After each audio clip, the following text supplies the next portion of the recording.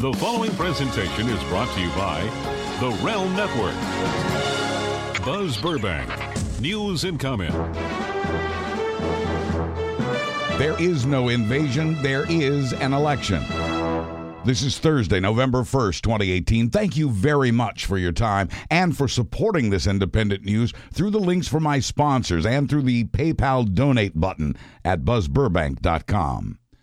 Even with the monumental and devastating events of this past week, the top story remains the election this coming Tuesday, November 6th.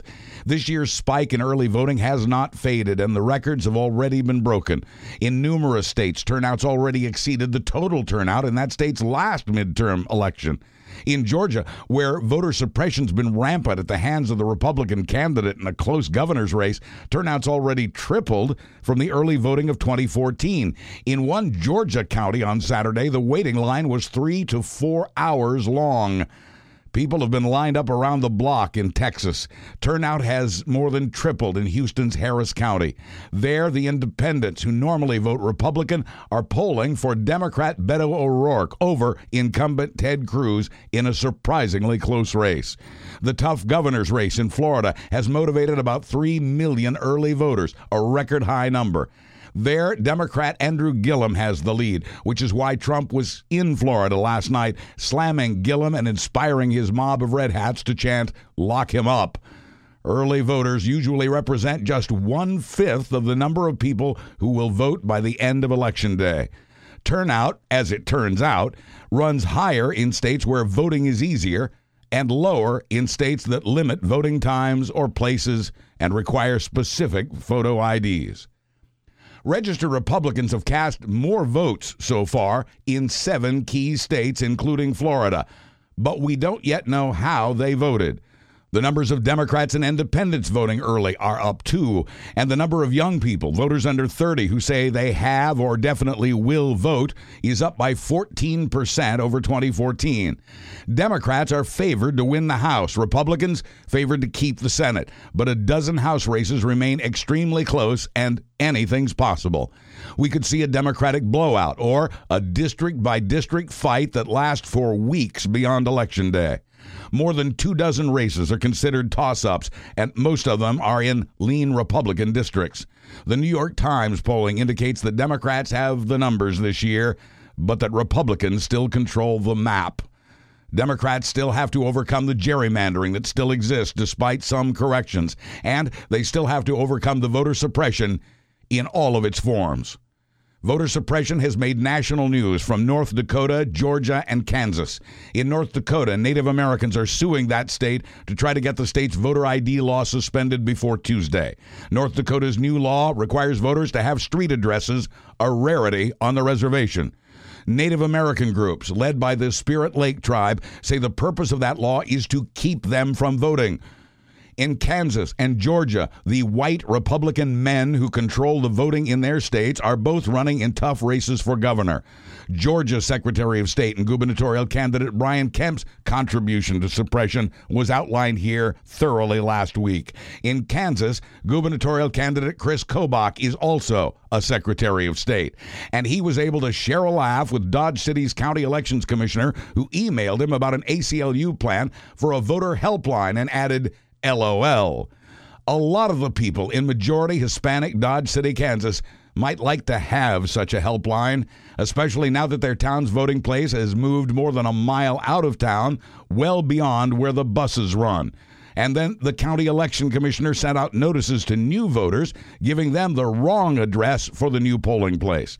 Voting in Dodge was already hard enough, since it has 1/10 the number of polling places per capita than the state's county-by-county average. The ACLU is now suing, and that case comes up in court today. A president's party usually does poorly in the midterms, these elections midway between the start and the end of a president's term. Never was this more true, perhaps, than this year in the middle of Donald Trump's term in office, assuming he serves out the 4 years. It could be a long election night. It could be days long. Survey says health care is the number one thing on the minds of voters. Democrats and a few worried Republicans have been running on that. In a desperate lowest common denominator bid to spare his party, Trump has made immigration the issue, even calling this the caravan election.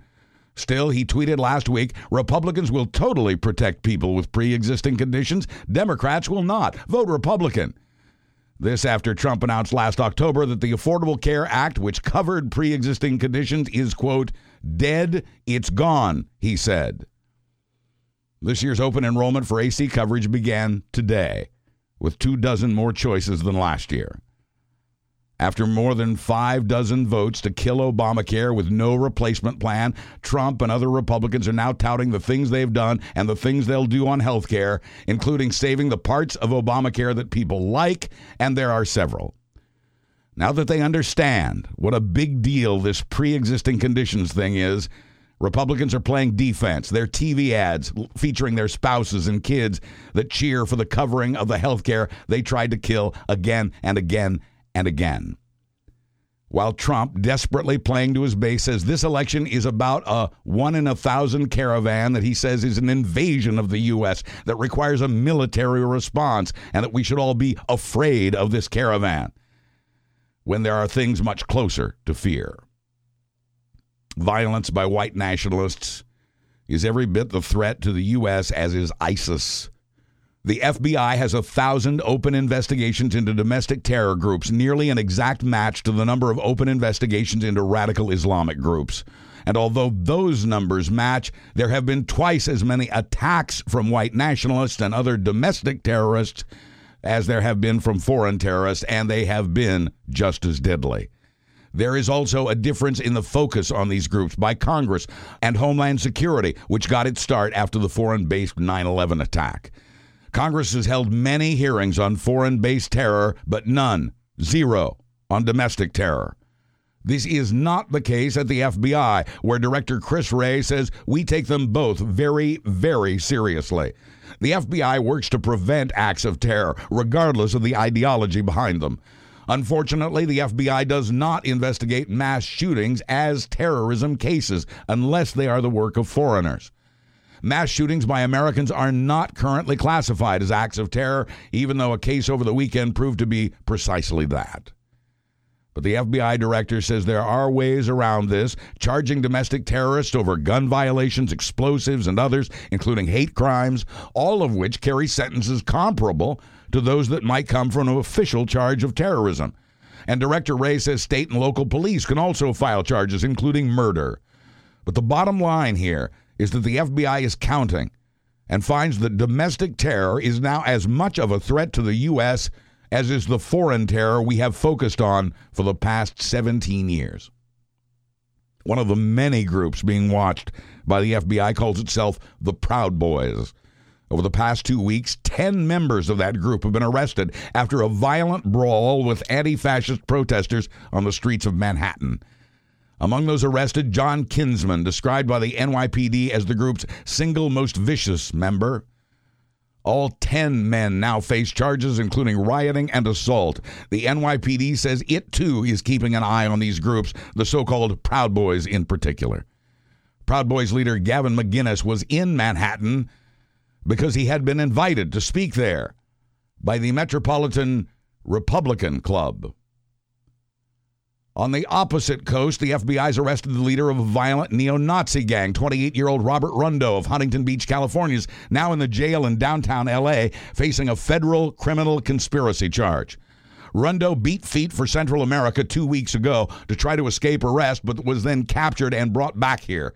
Rundo is the founder of the so-called Rise Above movement, which brought violence to protests up and down California last year, and even that one time in Charlottesville, Virginia. Rise Above members were one side of Trump's good people on both sides claim. They allegedly traveled across the continent to join the so-called Unite the Right rally and to bust some heads. 2 other members of that group, one as young as 22, are charged with inciting riots, and the FBI is still looking for a third member to be charged, 38-year-old Aaron Eason. Earlier this month, 4 other members of that group were arrested on conspiracy to riot charges. But it was in his hometown of Huntington Beach that Rise Above leader Robert Rundo allegedly punched not only protesters but also a journalist 3 times in the face, all while shouting, We will not be replaced by Jews. One member of the group texted another at the end of the day, "Front page of the Stormer, we did it, fam." He was proud that the violence brought by Rise Above had made the front page of a neo-Nazi website. Fascism is on the rise around the world, and that includes the United States. The Anti-Defamation League says the number of anti-Semitic incidents here rose by 57% last year over the year before. Although these incidents now occur in all 50 states, well over half happen in just 6, the ones where the most Jews live: New York, California, New Jersey, Massachusetts, Florida, and Pennsylvania. And the numbers are up. About half these incidents are vandalism, often with swastikas, often in cemeteries. About half are harassment. But there are also anti-Semitic assaults, about 2 every month. Anti-Semitic bomb threats number in the hundreds each year. Most frightening, the number of anti-Semitic incidents at K through 12 schools has grown by 100% each year, 2 years running. The Justice Department's now unveiled a hate crimes website to increase communication between law enforcement and the public. It's a place to report hate crimes, financed by a private grant from the National Institute for Justice. But since Trump took office, the U.S. has had no envoy at the State Department to deal with anti-Semitism. We normally do. Trump's first Secretary of State, Rex Tillerson, didn't see a need for one. In fact, said he thought having an envoy for it might make anti-Semitism worse somehow. When Mike Pompeo was asked at his confirmation hearing to replace Tillerson if he would finally fill that position that had been vacant for a year, Pompeo gave his word to the author of the law that created that position, New Jersey Republican Congressman Chris Smith, a Republican, I emphasize. Another 5 months has passed, and there is still no special envoy for anti-Semitism as there once was before Trump. The State Department's telling Congressman Smith they meant to hire somebody 2 weeks ago, but that person got sick and pulled out, so they found a new person, but they're not sure yet when they can start. You know how it is. Stuff happens. Like a horrifying week of domestic terror, for instance. After an individual Muslim commits an act of terror, we ask what made him so radical, what pushed him to that point.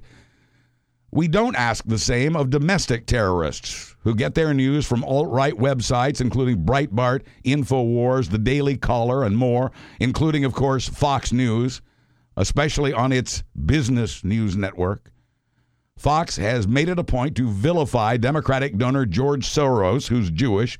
Lou Dobbs bellowed about the, quote, Soros-occupied State Department, and Maria Bartiromo proposed that Soros was behind the Kavanaugh protests. Last year, there were more than 16 million tweets tagged as hate speech, more than the number of tweets about Game of Thrones or the Super Bowl. On Instagram, there were nearly 12,000 posts with anti-Semitic messages, including the abbreviation for Heil Hitler and the hashtag Jews did 9/11. More about social media's role as we progress. It was a week in which the country watched in horror 3 acts of domestic terror, not on white Christian Republicans, but instead on black people, Jews, on prominent Democrats, and on Trump's other big target for scorn, CNN.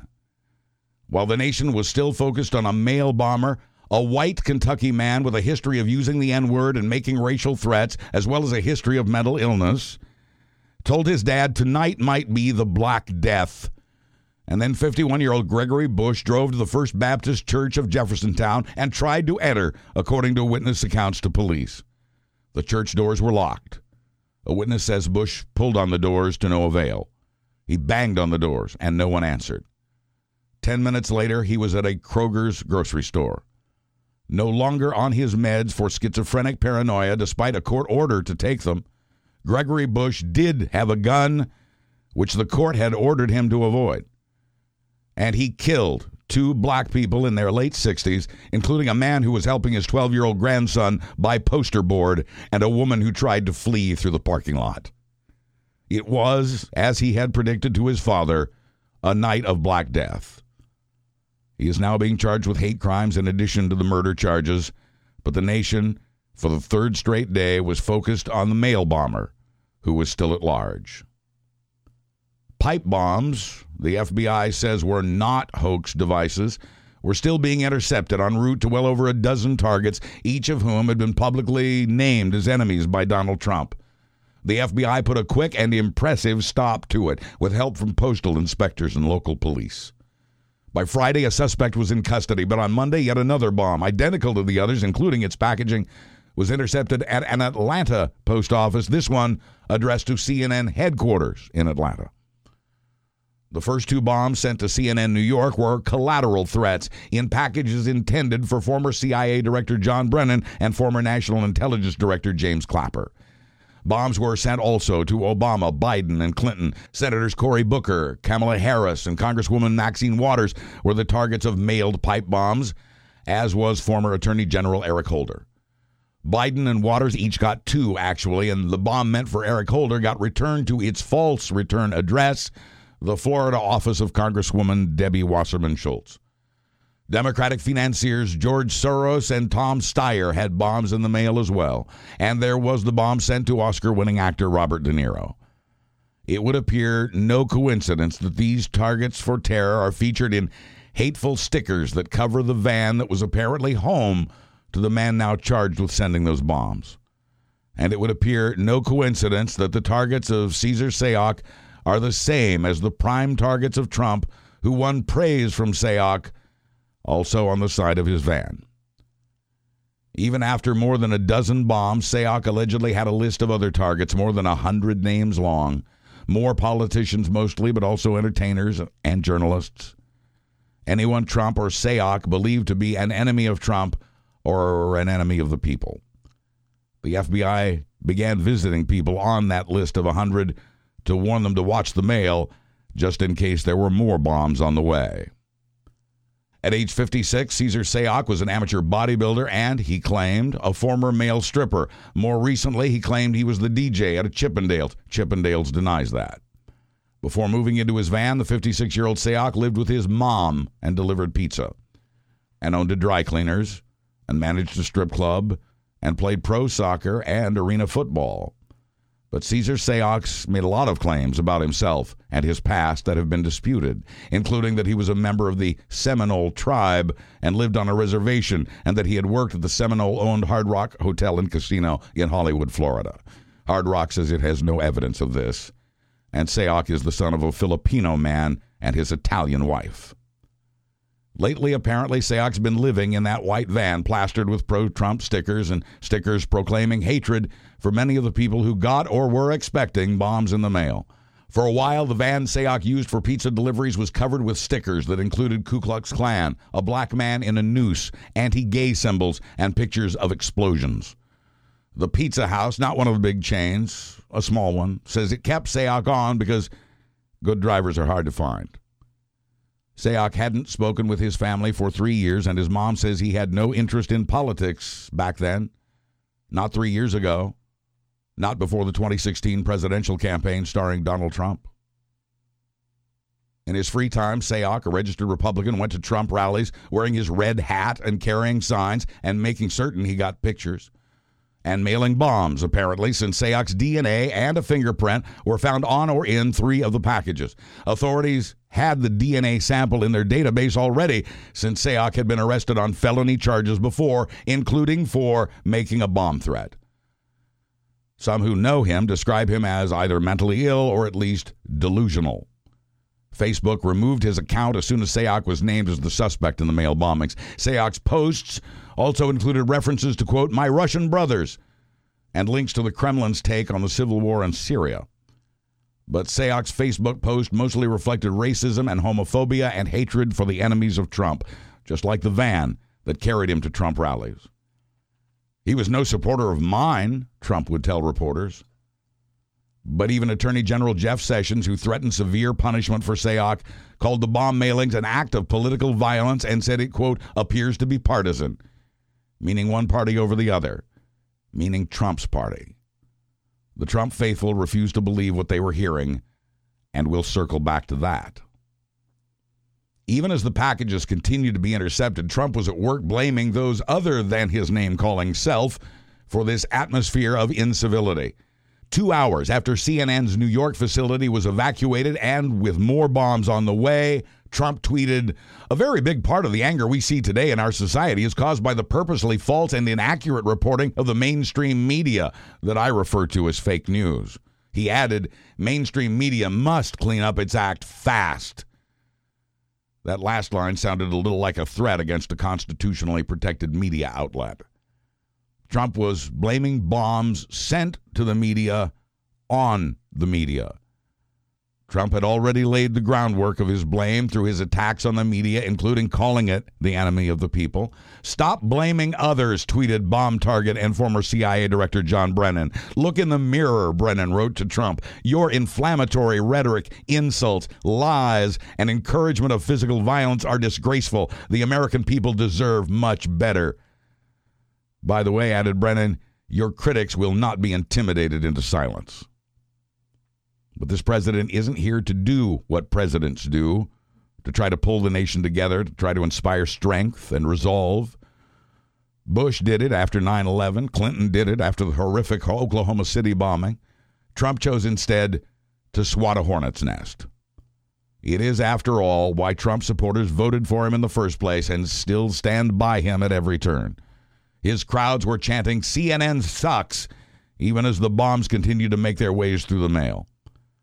No, unifying Americans is for chumps in Trump's world.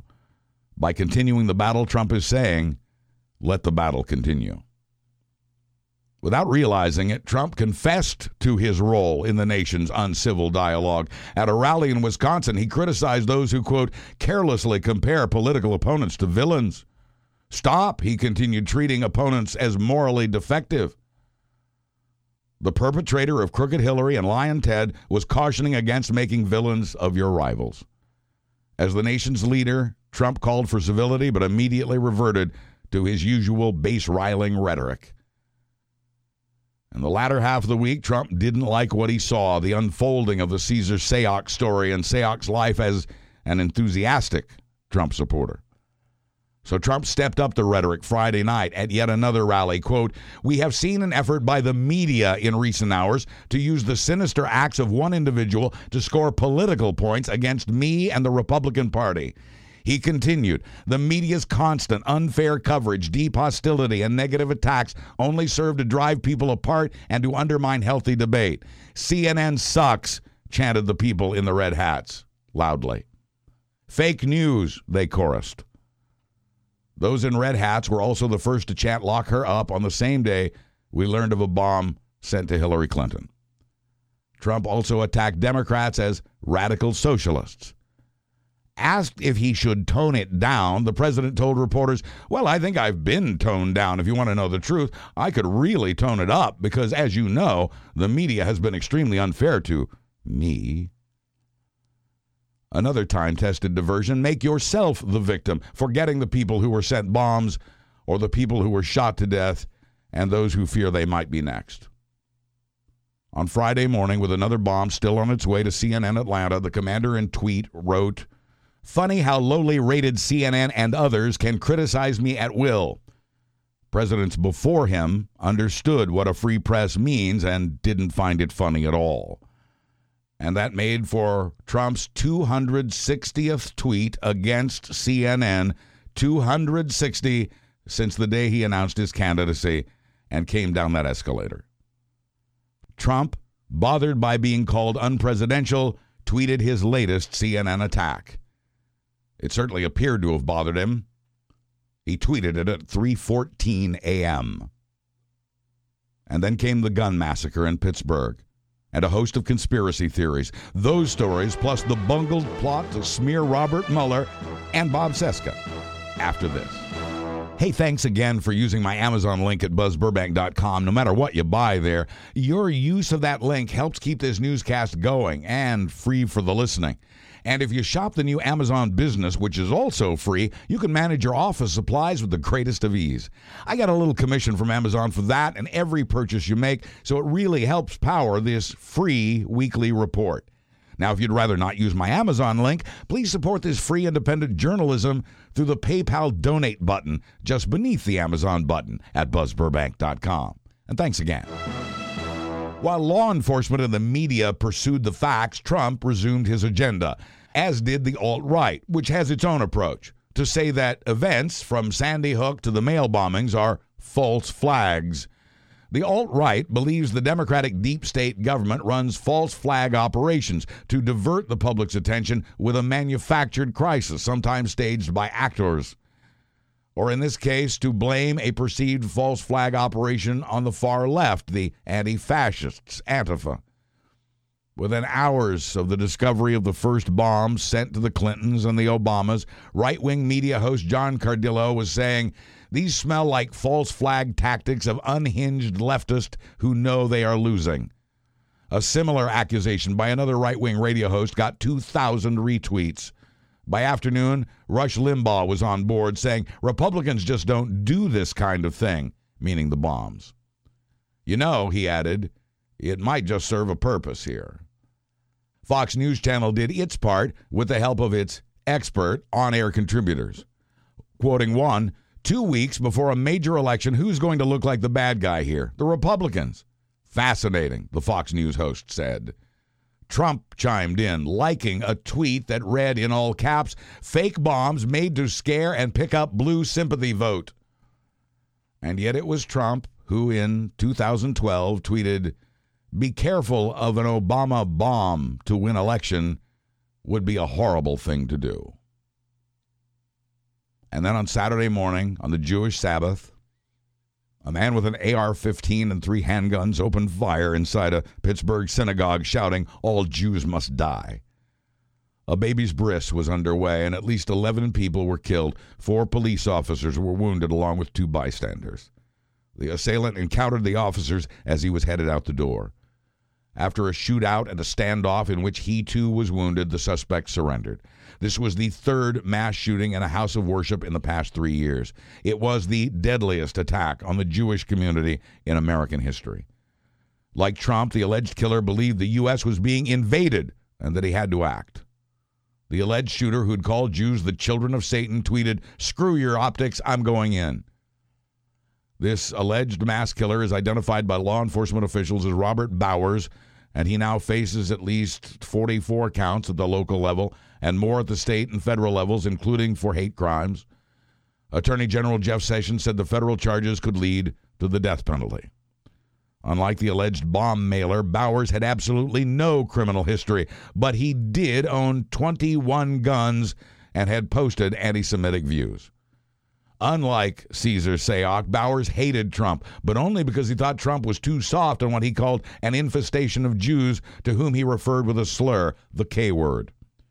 Like Sayoc, however, Bowers stands accused of an act of domestic terror, 3rd one in a week, this one against Jews, along with the targeted killing of black grocery shoppers in Kentucky and the string of bombs mailed to Trump enemies. It comes at a time of a rise in hate groups and hateful speech. Trump told reporters if the temple had, quote, some kind of protection, it could have been a much different situation. Trump was saying there should have been armed guards at a baby naming ceremony. It's a terrible, terrible thing what's going on with hate in our country, and something, he said, has to be done. Indeed. It has again sparked conversation about guns as well as about hatred and Trump's role in that. Last night, Trump told supporters that mass shooters are just wackos and that he'd like to see the death penalty in vogue again. He called for unity and then went back to calling Democrats names, including 2 of the pipe bomb targets and Senator Elizabeth Warren again. But again, Trump's hands were not clean. He recently expressed pride in being nationalist over a globalist. Globalist, often anti-Semitic code for Jew. Trump has attacked Democratic funder George Soros, who's Jewish. There was a bomb addressed to Soros, too. Trump's words can kill, according to former State Department official now running for Congress, who called Trump's rhetoric like sparks to the gasoline of disturbed minds. White House advisor Jared Kushner, who is Jewish, says his father-in-law is no anti-Semite. He had to come out and say that. But Kushner knows some of Trump's advisors are. And whether Trump is or isn't anti-Semitic is important, but not as important as the fact that anti-Semites think he is. Trump had, after all, talked about the very fine people in last year's deadly alt-right gathering in Charlottesville that included neo-Nazis who chanted, "We will not be replaced by Jews." Senate Trumper John Cornyn tried to deflect for the boss, commenting, "You could say Democrats are on the defensive after encouraging the mob scene at the Kavanaugh hearings." The fake news, tweeted Trump, is doing everything in its power to blame Republicans, conservatives, and me for the division and hatred that has been going on for so long in our country. No one, however, remembers things being quite like this. And many do blame Trump's hateful rhetoric for giving license to those who would turn hateful words into hateful actions. At a Pittsburgh vigil on Sunday, a rabbi who survived the synagogue attack had a message for politicians that seemed aimed at Trump. "It has to start with our leaders. Stop the words of hate. If it comes from you, Americans will listen." End quote. Later that day, Trump was mean-tweeting about wacky Democratic funder Tom Steyer and Democrats and the media. And after the worst attack on Jews in American history, Trump showed his compassion by tweeting about the World Series and going to a campaign rally. Trump also said he would go to Pittsburgh. "He's not welcome here," said one Jewish leader. And over 50,000 people in Pittsburgh immediately signed an open letter to Trump asking him not to come. Not now. The letter was penned by the leaders of a Jewish group in Pittsburgh, including one of the shooting survivors, but it was signed by tens of thousands of Jews and Gentiles. "At least," said the authors and signers, "not while we're burying the dead," and not until he condemned white nationalism, which he has consistently refused to do. The letter went on. "For the past 3 years, your words and policies have emboldened a growing white nationalist movement. The author said Saturday's violence was, quote, the direct result of your influence. There's more.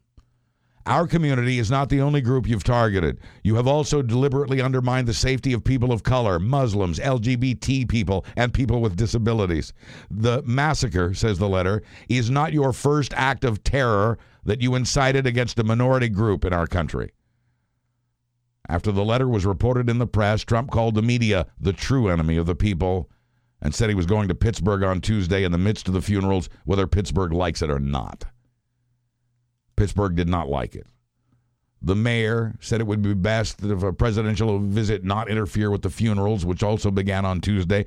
Pittsburgh police could not handle the safety and security of both a president and multiple funerals, especially with people under threat. Still, Trump headed for Pittsburgh, despite the mayor and the city's congressional representatives turning down his request to meet with them, as did one of the victims' families, as did the governor of Pennsylvania. Members of Trump's own party didn't want to be seen with him, but over 1,000 protesters wanted to be seen by him. Mitch McConnell and Paul Ryan both declined invitations to join the president on this trip. Small wonder. Trump was greeted at the airport by no one.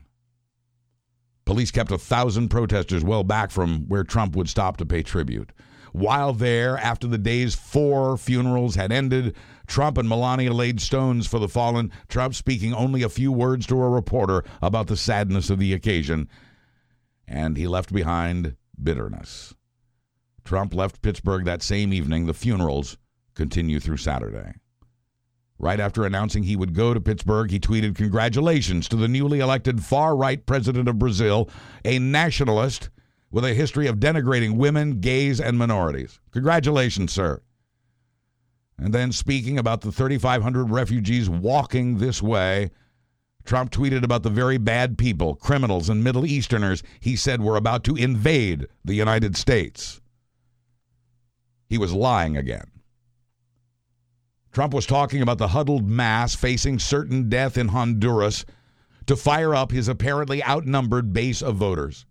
The migrants comprise a crowd that's already dwindled from 7,000 to 3,500 because it's a long, hot walk from Honduras with scarce food and water. They are still nearly 1,000 miles away and several weeks away from our southern border. It could be fewer than 2,000 people by the time they reach the border. What happens between now and their arrival is an election that puts Republican control of the House in grave peril. And that is why Trump has called this humanitarian crisis an invasion and a national emergency and sent thousands of armed American soldiers to meet those immigrants at the border. Like the synagogue killer, Trump believes the U.S. is being invaded and that he has to act. And now he's talking about 15,000 troops.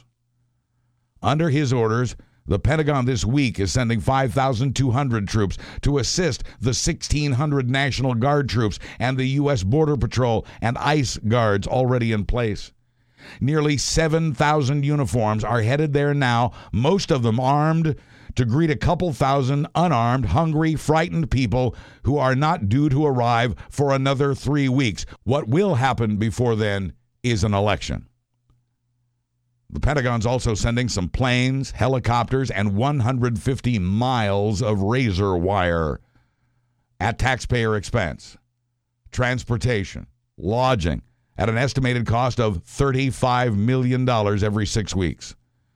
Pentagon insiders tell the Washington Post that sending troops to the border will hurt the country's military readiness in case something more real and more significant happens. Over 5,000 troops who are combat ready are going to the border to mostly just stand around instead of continuing their training to remain combat ready. Military equipment, including aircraft, are being removed from other assignments to stop an invasion that isn't an invasion. And under a law passed after the Civil War called Posse Comitatus, the U.S. military cannot be used to enforce U.S. law, and that includes immigration law. Trump can send troops to the border, but the law says they can't do anything once they get there except to provide humanitarian relief. So Operation Faithful Patriot, as it's being called, is just optics. It's all for show, to fire up his base the week before a desperately important election. Once the refugees arrive at the border, Trump hopes to also greet them by denying their applications for asylum en masse, and even denying them humanitarian aid, if possible. Trump wants to entirely shut down the southern border. The White House has been working up an executive order to that effect based on Trump's Muslim ban. Having declared this a national emergency, Trump has the authority to sign and enforce that order. He would do so knowing the order would immediately be challenged in court, followed by an injunction against enforcing it. Still, the Trump administration's immigrant detention camps are already full, and the law says children can only be held for 20 days. But only 10% of Central Americans who apply for asylum in the U.S. are granted it, so there were never going to be as many as Trump expects in the first place. Trump's even considering suspending habeas corpus for the migrants, which would allow him to detain the refugees without a hearing indefinitely. Such an order would only hold up if a court agrees with Trump that this band of immigrants is an invasion. The caravan is only special because Trump has made it so. One Homeland Security official tells the Washington Post, "We get a caravan every day." More than 50,000 people were taken into custody along the Mexican border just last month. 2,000 more headed this way is only a fraction of that usual number. This caravan is special because there's an election 5 days from now. "I am bringing out the military for this national emergency," Trump tweeted, adding, "They will be stopped." The last time the military was deposed to the Mexico border was to stop drug trade in 1997. It resulted in the accidental killing of an American high school student and the government paying his family nearly $2 million in compensation. And that brings us back to social media, which has been rich with viral photos promoting misinformation and outright lies about the refugees. The viral photo of a bloodied Mexican police officer is not the result of a skirmish at the Mexico-Guatemala border, as social media trolls have claimed. It's a photo from a student protest elsewhere in Mexico from 6 years ago. And carrying this information, the photos were shared tens of thousands of times on Facebook and Twitter. Among the sharers, the wife of Supreme Court Justice Clarence Thomas and groups called Trump Train and Make America Great Again. There were claims the migrants were traveling by bus and train. They aren't.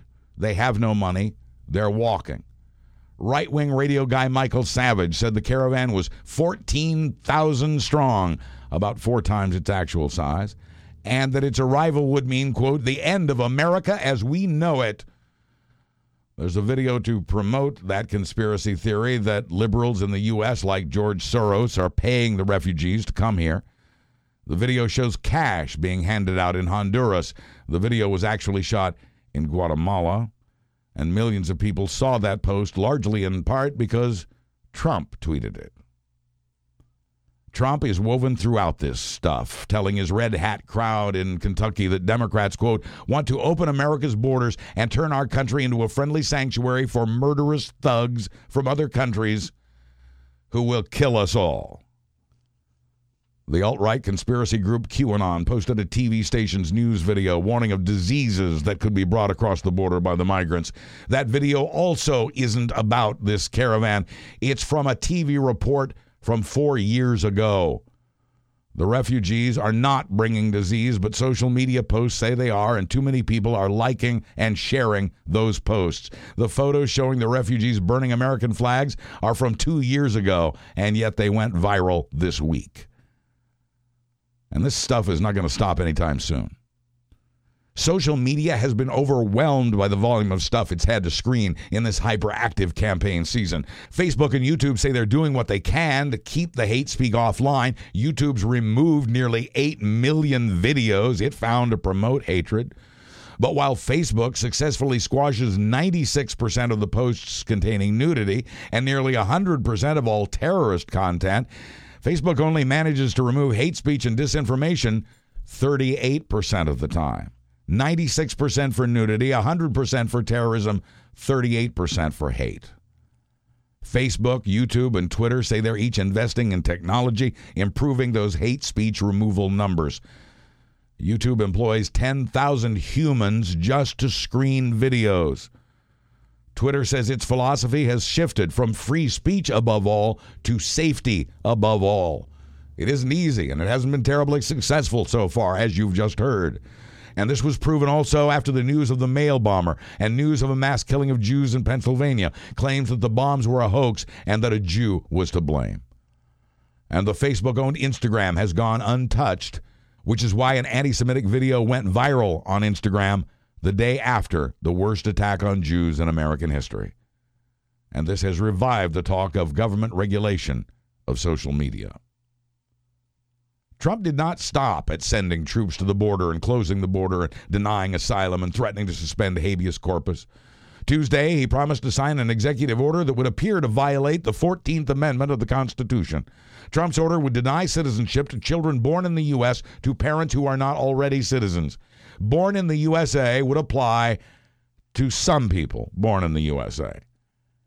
This, too, would likely not withstand a court test. This, too, as frightening as it is to see the Constitution flaunted and in such a hateful way, is likely just more bluster and likely to be one of several threatened Trump policies that never come to pass. This has happened before. Still, Trump is trying to rewrite the Constitution on his own, making an exception to equal protection under the law in a land where all men are created equal. Trump spread the misinformation that the U.S. is the only country that offers birthright citizenship. The truth, for those still interested in that sort of thing, is that there are 33 countries with exactly the same policy, including Canada and Mexico. Trump's bluster serves as a distraction from the voters' real number one issue, health care, which Democrats have stuck with regardless of Trump's various antics. As usual, Trump is playing to his shrinking base, sowing the seeds of hatred for immigrants who are hopefully not the next targets of violence. But a 2015 survey showed that 60% of us oppose denying citizenship to children born in the U.S. Fox News and other social media, meanwhile, were, just as they had with the mail bomber, spreading wild conspiracy theories. One Fox News contributor said the refugees are bringing with them diseases. The conservative rag New American ran a story over the weekend called, "Will Migrant Caravan Kill Your Child with Disease?" So Fox friend Brian Kilmeade asked a former immigration agent, "What about diseases?" The answer included tuberculosis, leprosy, and smallpox. Smallpox was eradicated 40 years ago. Leprosy fell off the public health problem list at the UN's World Health Organization 17 years ago. Tuberculosis already exists in the U.S. Elsewhere on Fox, even Lou Dobbs had to correct a Fox News contributor who claimed the current U.S. outbreaks of that polio-like disease in kids was brought here by immigrants. Conservative media continues to feed the hatred that grows against brown-skinned immigrants as well as Jews. Fox News is still on the air.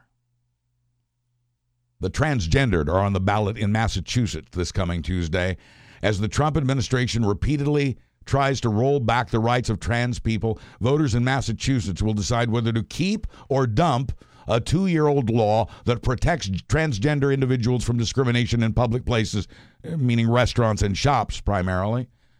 And while their decision is only for Massachusetts, it could have an impact across the country in either direction. The law also allows trans people to use public restrooms and locker rooms that match their gender identities. The group that got this yay or nay vote on the Massachusetts ballot calls itself Keep Massachusetts Safe, and its logo is of a man standing on a toilet to peep at a woman in the next stall. That's the logo. Their video ad shows a man lurking in a stall, and when a woman unbuttons her blouse, the stall opens and we hear a grunt. 7 out of 10 Massachusetts voters nevertheless say they will vote yes to keep the anti-discrimination law for transgenders. Those campaigning for keeping trans protections call Tuesday's vote a matter of life or death. They do not exaggerate. Nationwide, violence against trans people continues at the rate of nearly 2 murders a month. This past week, the ashes of Matthew Shepard were interred at the National Cathedral in Washington, D.C. Shepard was a young man who was murdered 20 years ago, his death becoming a milestone in the fight for gay rights. 2,000 people packed the cathedral to hear the first openly gay bishop of the Episcopal Church head the celebration of Matthew's life. He called Matthew's place in the cathedral a home that is safe from haters. Special Counsel Robert Mueller has, as is expected of him, stayed quiet in the early days before the election this coming Tuesday. But even during this quiet period, the Special Counsel's office, which normally releases nothing, was forced to speak up. Last week, Robert Mueller asked the FBI to investigate an apparent scam in which a woman would make false claims that Mueller was guilty of sexual harassment and misconduct. Over the past few weeks, reporters have been hearing from a woman who said she'd been offered money to make up a story about being harassed by Mueller. The reporters investigated and found the woman appeared to be lying about that since they could find no evidence she'd been offered any money. But the reporters did immediately tip off Robert Mueller, and he immediately told the FBI. The focus is on Republican lobbyist and conspiracy theorist Jack Berkman, who also has a radio show and who recently announced he's investigating sex and booze allegations against Mueller. Berkman said he'd have a news conference at high noon today to announce his findings. When reporters asked Berkman for the woman's phone numbers, those numbers matched that of the woman who said she'd been offered money, and those phones are now disconnected. The law firm she claimed she worked for says it has no record of her. Investigators are also looking at Jason Wall, a disgraced hedge fund manager turned pro-Trump conspiracy theorist. He's also the Twitter equivalent of a barfly, tweeting last week, "A scandalous story about Mueller is leaking tomorrow," meaning today, the day of Berkman's scheduled news conference. Reporters got Wall's name from Jack Berkman, who told them the real investigators on the case work for a research company called Surefire Intelligence. Reporters checked the phone number they'd been given for Surefire Intelligence, and it turned out to be the number assigned to Jason Wall's mother. Clumsy though it appears, this appears to be a plot to discredit the special counsel looking into the Trump campaign's connections to the Russian government. FBI agents are now digging to uncover this possible hoax or double hoax to see whether Berkman is lying, whether Wall is lying, and whether the woman is lying. This story reminds Salon.com's Bob Cesca of a movie he saw. Several movies, actually. Bob? Thank you, Buzz. Whenever we talk about journalism movies, most of us always immediately reference the big three. All the President's Men, Broadcast News, Fear and Loathing in Las Vegas. Well, at least they're my big three. I'd also include The Paper, Spotlight, and a lesser-known movie that came and went, but which ought to be on your list, particularly if you haven't seen it yet. The movie is called Shattered Glass, featuring Hayden Christensen in the non-Anakin role of his life, along with the great Chloe Sevigny and Peter Sarsgaard. The movie tells the real-life story of journalist Stephen Glass, a then-young reporter working his way up the ladder at the legendary DC publication The New Republic. In the process, we get an inside look into TNR's newsroom and Glass's too-good-to-be-true reporting about a wild convention of computer hackers and one particular hacker who walked away with a lucrative contract with a tech company called Juked Micronics. Spoiler, it turns out Glass literally invented every word of not just the hacker convention story, but his entire archive at the magazine. Simply put, Glass's stories were all fake news.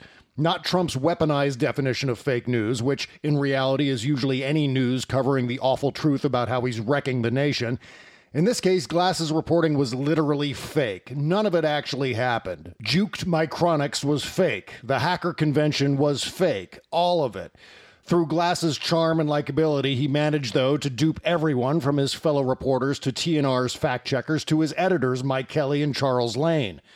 The movie is especially compelling as we watch Christensen's Glass scrambling to cover his tracks, a kind of frantic, sweaty, emotionally immature junior-grade Walter White scheme in which Glass barely stays one step ahead of Lane's pursuit, complete with bad decision-making, a fake website, fake phone numbers, and fake emails.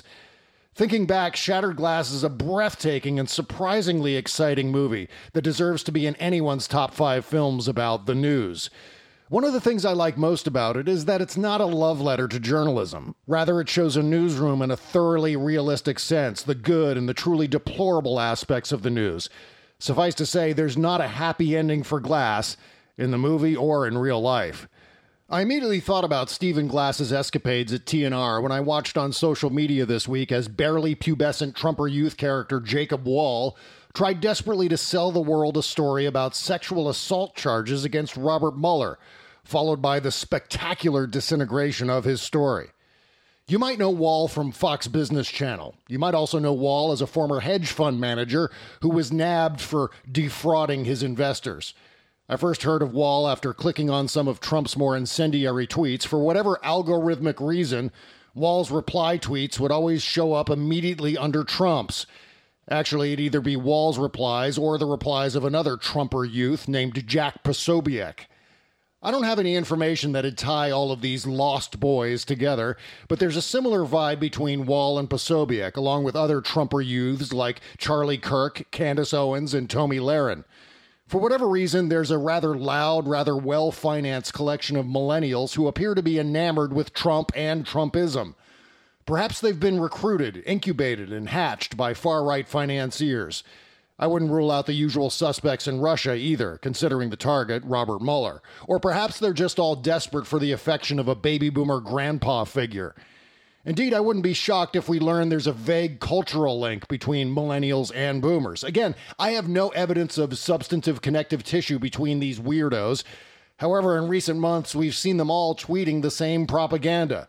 Both Posobiec, Wall, and Kirk have all tweeted numerous variations on this. I was just in a hipster liberal coffee shop, and everyone was talking about how much they love Trump. Not just once or twice, mind you, but on countless occasions with similar wording and spread over months or more. Clearly, this is linked somehow to the Walk Away movement, which has Russian PSYOP written all over it.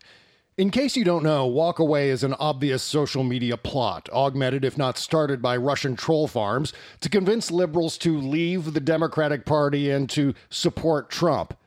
Another confounding series of tweets I've seen from both Wall and Posobiec suggests that if the Republicans, quote-unquote, win the House, they already control the House, they should, get this, begin impeachment proceedings against Barack Obama. I'm not making that up. Wall, who's the Stephen Glass of this week's nonsense, has apparently been working with another scammer by the name of Jack Berkman, a self-identified lobbyist who apparently hosts a podcast for Newsmax. Berkman evidently hired an investigative firm called Surefire Intelligence to make contact with various women who Berkman and Wall insist were sexually assaulted by Robert Mueller. But as Tuesday wore on this week, the plot rapidly shattered, with Wall desperately trying to save face. It turns out, allegedly, that Berkman hired Wall to make contact with a roster of women and to offer them each $20,000 if they go public, claiming Mueller assaulted or harassed them. Wall is Surefire Intelligence. Actually, Wall and his mom are Surefire Intelligence. Wall clearly designed the web presence for the outfit and, in the process, either used celebrity photos or stock photos posing as executives and staff.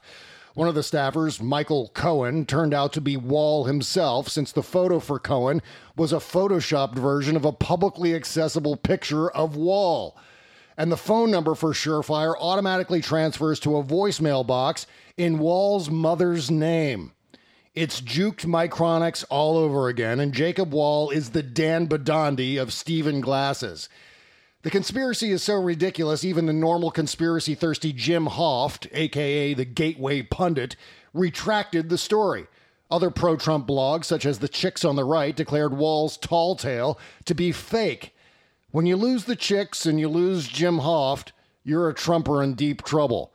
And making matters exceedingly worse for Wall, reporters who were pitched by Wall to run with this fake story, possibly including Ronan Farrow of The New Yorker, passed along the information to Mueller's office, which immediately referred the matter to the FBI. In other words, if things continue to go badly for Wall, he could end up finding himself in federal prison for wire fraud, mail fraud, and whatever other kinds of fraud prosecutors can dig up. And really, it's not all bad for this reason. Watching Wall unravel this week gave me some of my biggest work-related laughs in a long, long time.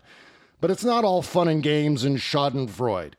The difference between then, Stephen Glass, and now, Jacob Wall, is that these modern propagandists have a cult audience that inexplicably believes everything it reads. We can and should assume that upwards of 40% of the American voting population will, if they catch word of this, believe all of it. Why? Because it confirms their biases and their Trump-warped narratives about politics. When Glass was finally caught red-handed, he was held accountable by TNR and blacklisted. Jacob Wall, on the other hand, will probably end up being hired by a PAC or another flotilla of Trumpian organizations to carry out more dirty tricks and rat fuckery. And next time, he'll be a little better at it. This is one of the many reasons why Trumpism is so dangerous. Trump and his red hats have created a political movement based entirely on grievances and owning the libs. Nothing more. Nothing redeemable. Nothing on the level. Nothing that reflects American values or any actual ideas beyond bungled trickery. We're laughing at Wall today, but I wouldn't take my eye off of him. Ignoring him won't make him go away. Indeed, Berkman's press conference, scheduled for a Holiday Inn in Roslyn, Virginia, is still happening. Unless Trumpism is humiliated out of existence, Wall and his cohorts will continue to multiply like a herd of mogwai on a water slide. I'm Bob Cesca for Buzz Burbank News and Comment. Thanks, Bob. Get more of him at Salon.com, his Patreon page, and Tuesdays and Thursdays on The Bob Cesca Show at RealmNetwork.com. Bob will have a fresh show this afternoon, and I'll be back with him again for a post-election special next week. The investigation continues also into the dozen-plus ethics complaints filed against Supreme Court Justice Brett Kavanaugh during and after his confirmation hearings. The Guardian reports that the judge reviewing these complaints is himself controversial for the views that he shares with Kavanaugh, and the judge reviewing these complaints got recommended for that job by Brett Kavanaugh. Please stay tuned. Meanwhile, back at the White House, Don McGahn is no longer White House counsel to the president. CNN says McGahn's exit interview with Trump included McGahn being blamed for the appointment of special counsel Robert Mueller and therefore to blame for the cloud that continues to hang over Trump's presidency. McGahn did get compliments from Trump for getting Brett Kavanaugh confirmed to the Supreme Court, which was McGahn's only job in his final days on the job. McGahn left even before the background check could be finished on his expected replacement, Pat Cipollone. But then Trump had announced McGahn's resignation months ago, which at the time came as a surprise to Don McGahn. What scares us the most? Megyn Kelly tries to save face, and they got their colon back in the third and final segment up next. I guess I'm not the only one who was surprised to learn that 2/3 of all men lose their hair by the time they're 35. A bald spot pops up, a creeping hairline. What's that going to look like a year from now or 2 years? You want to keep the hair you have, right, for as long as possible? Well, thanks to science, baldness can be optional, not inevitable. Here's a pro tip. Don't buy the snake oil at convenience stores. Buy the real deal from medicine and science. 4hims.com connects you with real doctors and medical-grade solutions to help you keep the hair you have and with money-saving generic prescriptions. 4hims.com is a guy's one-stop shop for hair loss, sexual wellness, and more with advice and prescription-grade medications, not herbal supplements, at a fraction of the usual cost. No waiting room, no awkward doctor visits, and no pharmacy lines. It's all much, much faster, a real time saver. Just answer a few quick questions. The doctor goes over your answers and writes a prescription that comes straight to your door. The website is absolutely amazing. If you order now, my listeners get a 1-month trial of Hims for just $5 while supplies last. That includes a consultation.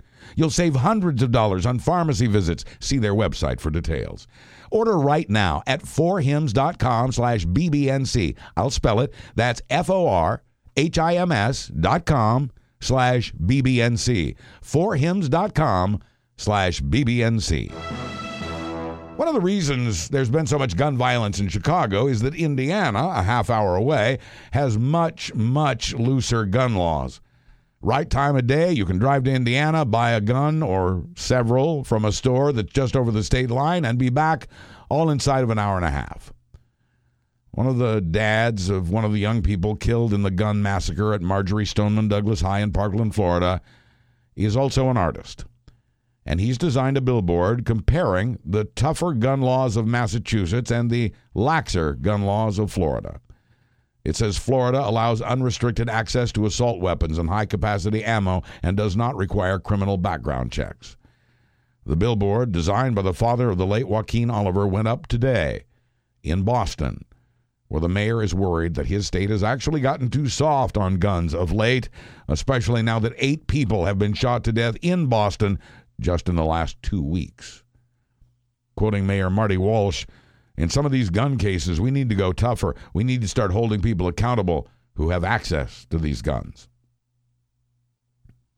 Sorry to report that the news about this planet continues to worsen. This week, the sickening estimate that since 1970, humanity has wiped out 60% of the world's wildlife. Mammals, birds, fish, and reptiles. Since 1970. The World Wildlife Federation says 59 scientists from around the world agree the annihilation of wildlife is now an emergency that threatens the survival of humans. The scientists say wildlife isn't just something that's nice to have. It's part of the ecosystem, each species giving and taking in ways that sustain life for plants, animals, and people. Quoting a top scientist of the World Wildlife Fund, "We are sleepwalking toward the edge of a cliff." Says a top German scientist, "We are rapidly running out of time." Still, quoting the head of the World Wildlife Fund, "We are the first generation to know we are destroying the planet and the last one that can do anything about it." Scientists in Canada say massive glaciers in the Yukon are shrinking much faster than expected and that the landscape there is changing quickly now. Scientists say the warming of the planet is many times more noticeable in the Great White North than it is in, say, the U.S. But worldwide, a new study says the oceans have been soaking up much more excess heat than scientists had realized. About 60% more heat each year than estimated, they now see. They knew the oceans had warmed over the last 25 years. They had no idea it was by this much until the standard of measurement recently became universal worldwide. Not only is the clock ticking, the clock is running fast. There is cause for hope. There are successful conservation efforts underway. The number of tigers in India is back up by 20%. Thanks to these kinds of efforts, the British coast has sea otters again, and the giant panda population is up in China. An hour south of Seattle, A solar power project looms over what was once an active coal mine. Washington State's building a clean energy hub helmed by a man who worked in a coal-fired power plant for 30 years. In 5 days from now, Washingtonians will vote on whether to stand alone and to cut carbon emissions in their state by imposing a carbon tax on the businesses that spew it. And Washington wouldn't necessarily stand alone in the long run. Other states and cities are watching and hope to repeat this move in their own jurisdictions. Across the country, more than 24 candidates have broadcast ads that highlight their views on climate change and the environment. Conservation lobbyists are spending millions of dollars to back those candidates. Climate change and the future of the planet are on the ballot next week for those who vote. The only things we have to fear are the fears themselves, and we have a few. Government corruption is America's biggest fear, according to a university study of a national cross-section of people. Much farther down the list is immigration, with only 18% of us afraid of that. We are more afraid of ghosts and aliens than we used to be by this survey, by about 13%. Our second greatest fear is of pollution. The environment didn't even make the top 10 2 years ago.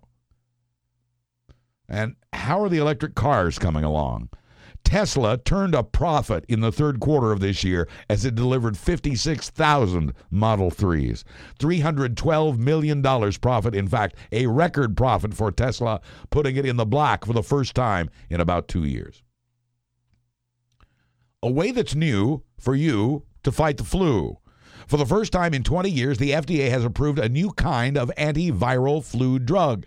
Sounding a bit like a sneeze, Xofluza is for anyone over age 12 who's less than 48 hours into their symptoms. Xofluza, God bless you. Health officials say we should all have had our flu shots by now, but they are still very much available. And it's not too late. And now the weather.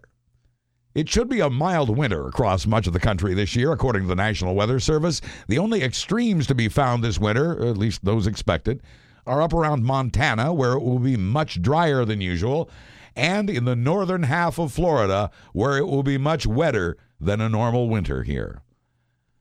A Chinese scientist, meanwhile, is promising the moon. Wu Chunfeng of an aerospace and technology company has a plan to launch an artificial moon into orbit by 2020. It's a satellite that gives off light to the surface of the moon, making it brighter to create a dusky glow over an area 10 to 50 miles wide on the Earth. It would be, for that small area, a moon that's about 8 times brighter than what we've seen.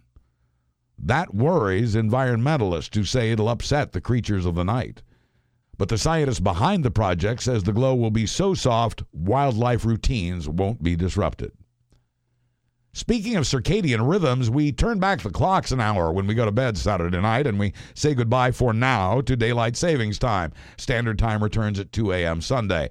In many European countries, probably for the last time, researchers found that it takes days or weeks for people to adjust to these changes, and some of us never do. Some researchers worry about the effects on our health. Britain and the U.S. are hanging in, prepare to fall back.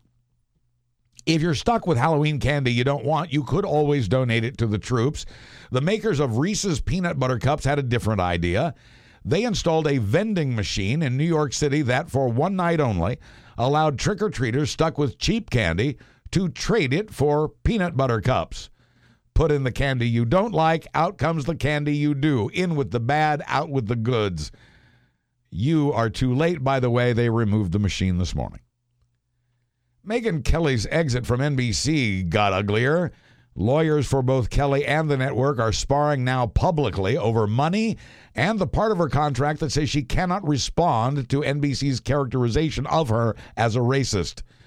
Kelly's career-ending week began with her asking on air why it isn't okay for white people to wear blackface makeup for Halloween.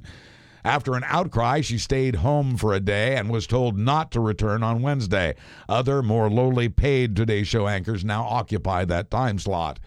NBC hired her away from the Fox News channel, hoping she'd be a hero to those who'd voted for Trump and those who didn't.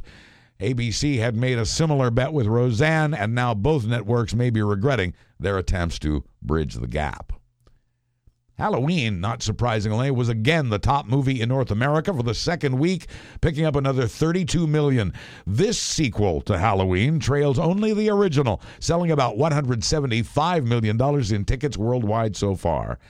A Star is Born remains in second place for a fourth straight week. Venom is third. It has been a record-setting month for the movie industry. For all your movie needs, please click through my Fandango link at buzzburbank.com. A Star is Born remains the top-selling album in the U.S. for the second straight week, featuring vocals by Bradley Cooper and Lady Gaga. Available through my Amazon link for all your music needs. Does having a pot farm next to your house decrease your property value? Yes, say the neighbors of a legal marijuana farm in Colorado, so they're suing the pot farmers. They say the whole area stinks of weed now and that their property values have fallen. If the neighbors can prove that in court, if they can convince the judge this is true, they may have a case. Judges have sided with the neighbors so far. It's scary because it's now in the hands of a federal court in Denver. That could accelerate a collision between the states where weed is legal and a federal government that says it isn't. Let's start with the last line of this story from United Press International. Doctors were eventually able to remove the cricket. The first line is about a doctor at a Vietnamese hospital who'd found a live cricket living inside a man's ear canal. The man reportedly went to the hospital complaining of ear pain. I would think so. The doc used an endoscope to get a closer look and quickly posted a video that went viral. Black widow spiders were the concern of a Fresno, California man who decided to use a blowtorch to kill some of them. As usually happens in these cases, he set the house on fire. The man got out safely, called 911. The fire damaged the home's second floor and the attic, and it wasn't his house. The man was house sitting for his parents. At a college campus in Oregon, a couple of cougars appeared on campus. Not attractive, mature women, a couple of actual cougars, mountain lions. Police made loud noises to try to scare off the animals, but one defiantly remained behind. When police tried to shoot it to protect the public safety, they missed. Students and faculty are now keeping their eyes open for cougars on campus. Meanwhile, on a campus in Scotland, hundreds of students took part in the annual Raisin Monday foam fight. This fight dates back hundreds of years, except for the foam part. In these modern times, students still dress in elaborate costumes, but they gather on the lawn to throw shaving cream at each other. Raisin Weekend is the longer tradition when first-year students thank the upperclassmen for their mentoring. The traditional gift is a bag of raisins. Quoting one student, people ran in and saying, "What's this? What are we doing?" But nobody really knows, and that's the whole fun of it. Don't say, "Go ask the twins" at a Grand Rapids University Prep Academy in Michigan. Such a command could be confusing since the school currently has 14 sets of twins in its student roster, 28 twins out of just 441 students total. 6 of the 35 seniors are twins. There were 3 sets of twins on the football team. Friends co-star David Schwimmer denies he was stealing from a restaurant in Blackpool, England. When Blackpool police posted a security video, they asked the public if they could identify the guy. Millions of people did right away. No question, they said, it's Friends co-star David Schwimmer. And the guy in that picture does look exactly like Schwimmer. Not just close, I've seen it, exactly like David Schwimmer. To answer the charge he had shoplifted in Blackpool, David Schwimmer proved he was actually in New York at the time, posting a video of himself shoplifting a 6-pack from a New York grocery store. In China, firefighters this week labored to help a man whose arm had gotten stuck in a noodle machine. And from our Turnabout's Fair Play department in Russia, 3 hunters returned to their car to find that it had been destroyed by a bear that now occupied the inside. The bear eventually left. The car was totaled. Bear won, hunters nothing. And finally, There's a great feeling of relief in Kansas City now that they have their colon back. A giant inflatable replica of a human colon was stolen from the driveway of a home in Missouri. Florida scorners take note. It was in Missouri that people had a giant inflatable replica of a human colon on their driveway. It is owned, however, by the Colon Cancer Coalition and was in transit between the University of Kansas Cancer Center and a 5K fundraiser for breast cancer. The coalition got $11,000 in donations to get a new colon, and now that money, because the original's been found, that money goes to promoting cancer research and awareness. When the stolen colon was found in the front yard of a vacant house, Kansas City police immediately tweeted in all caps, "We have recovered the stolen colon." You can feel the relief. I'm Buzz Burbank. Thanks for listening and for supporting my sponsors at BuzzBurbank.com. I'll be back next Thursday with another Buzz Burbank News and Comment.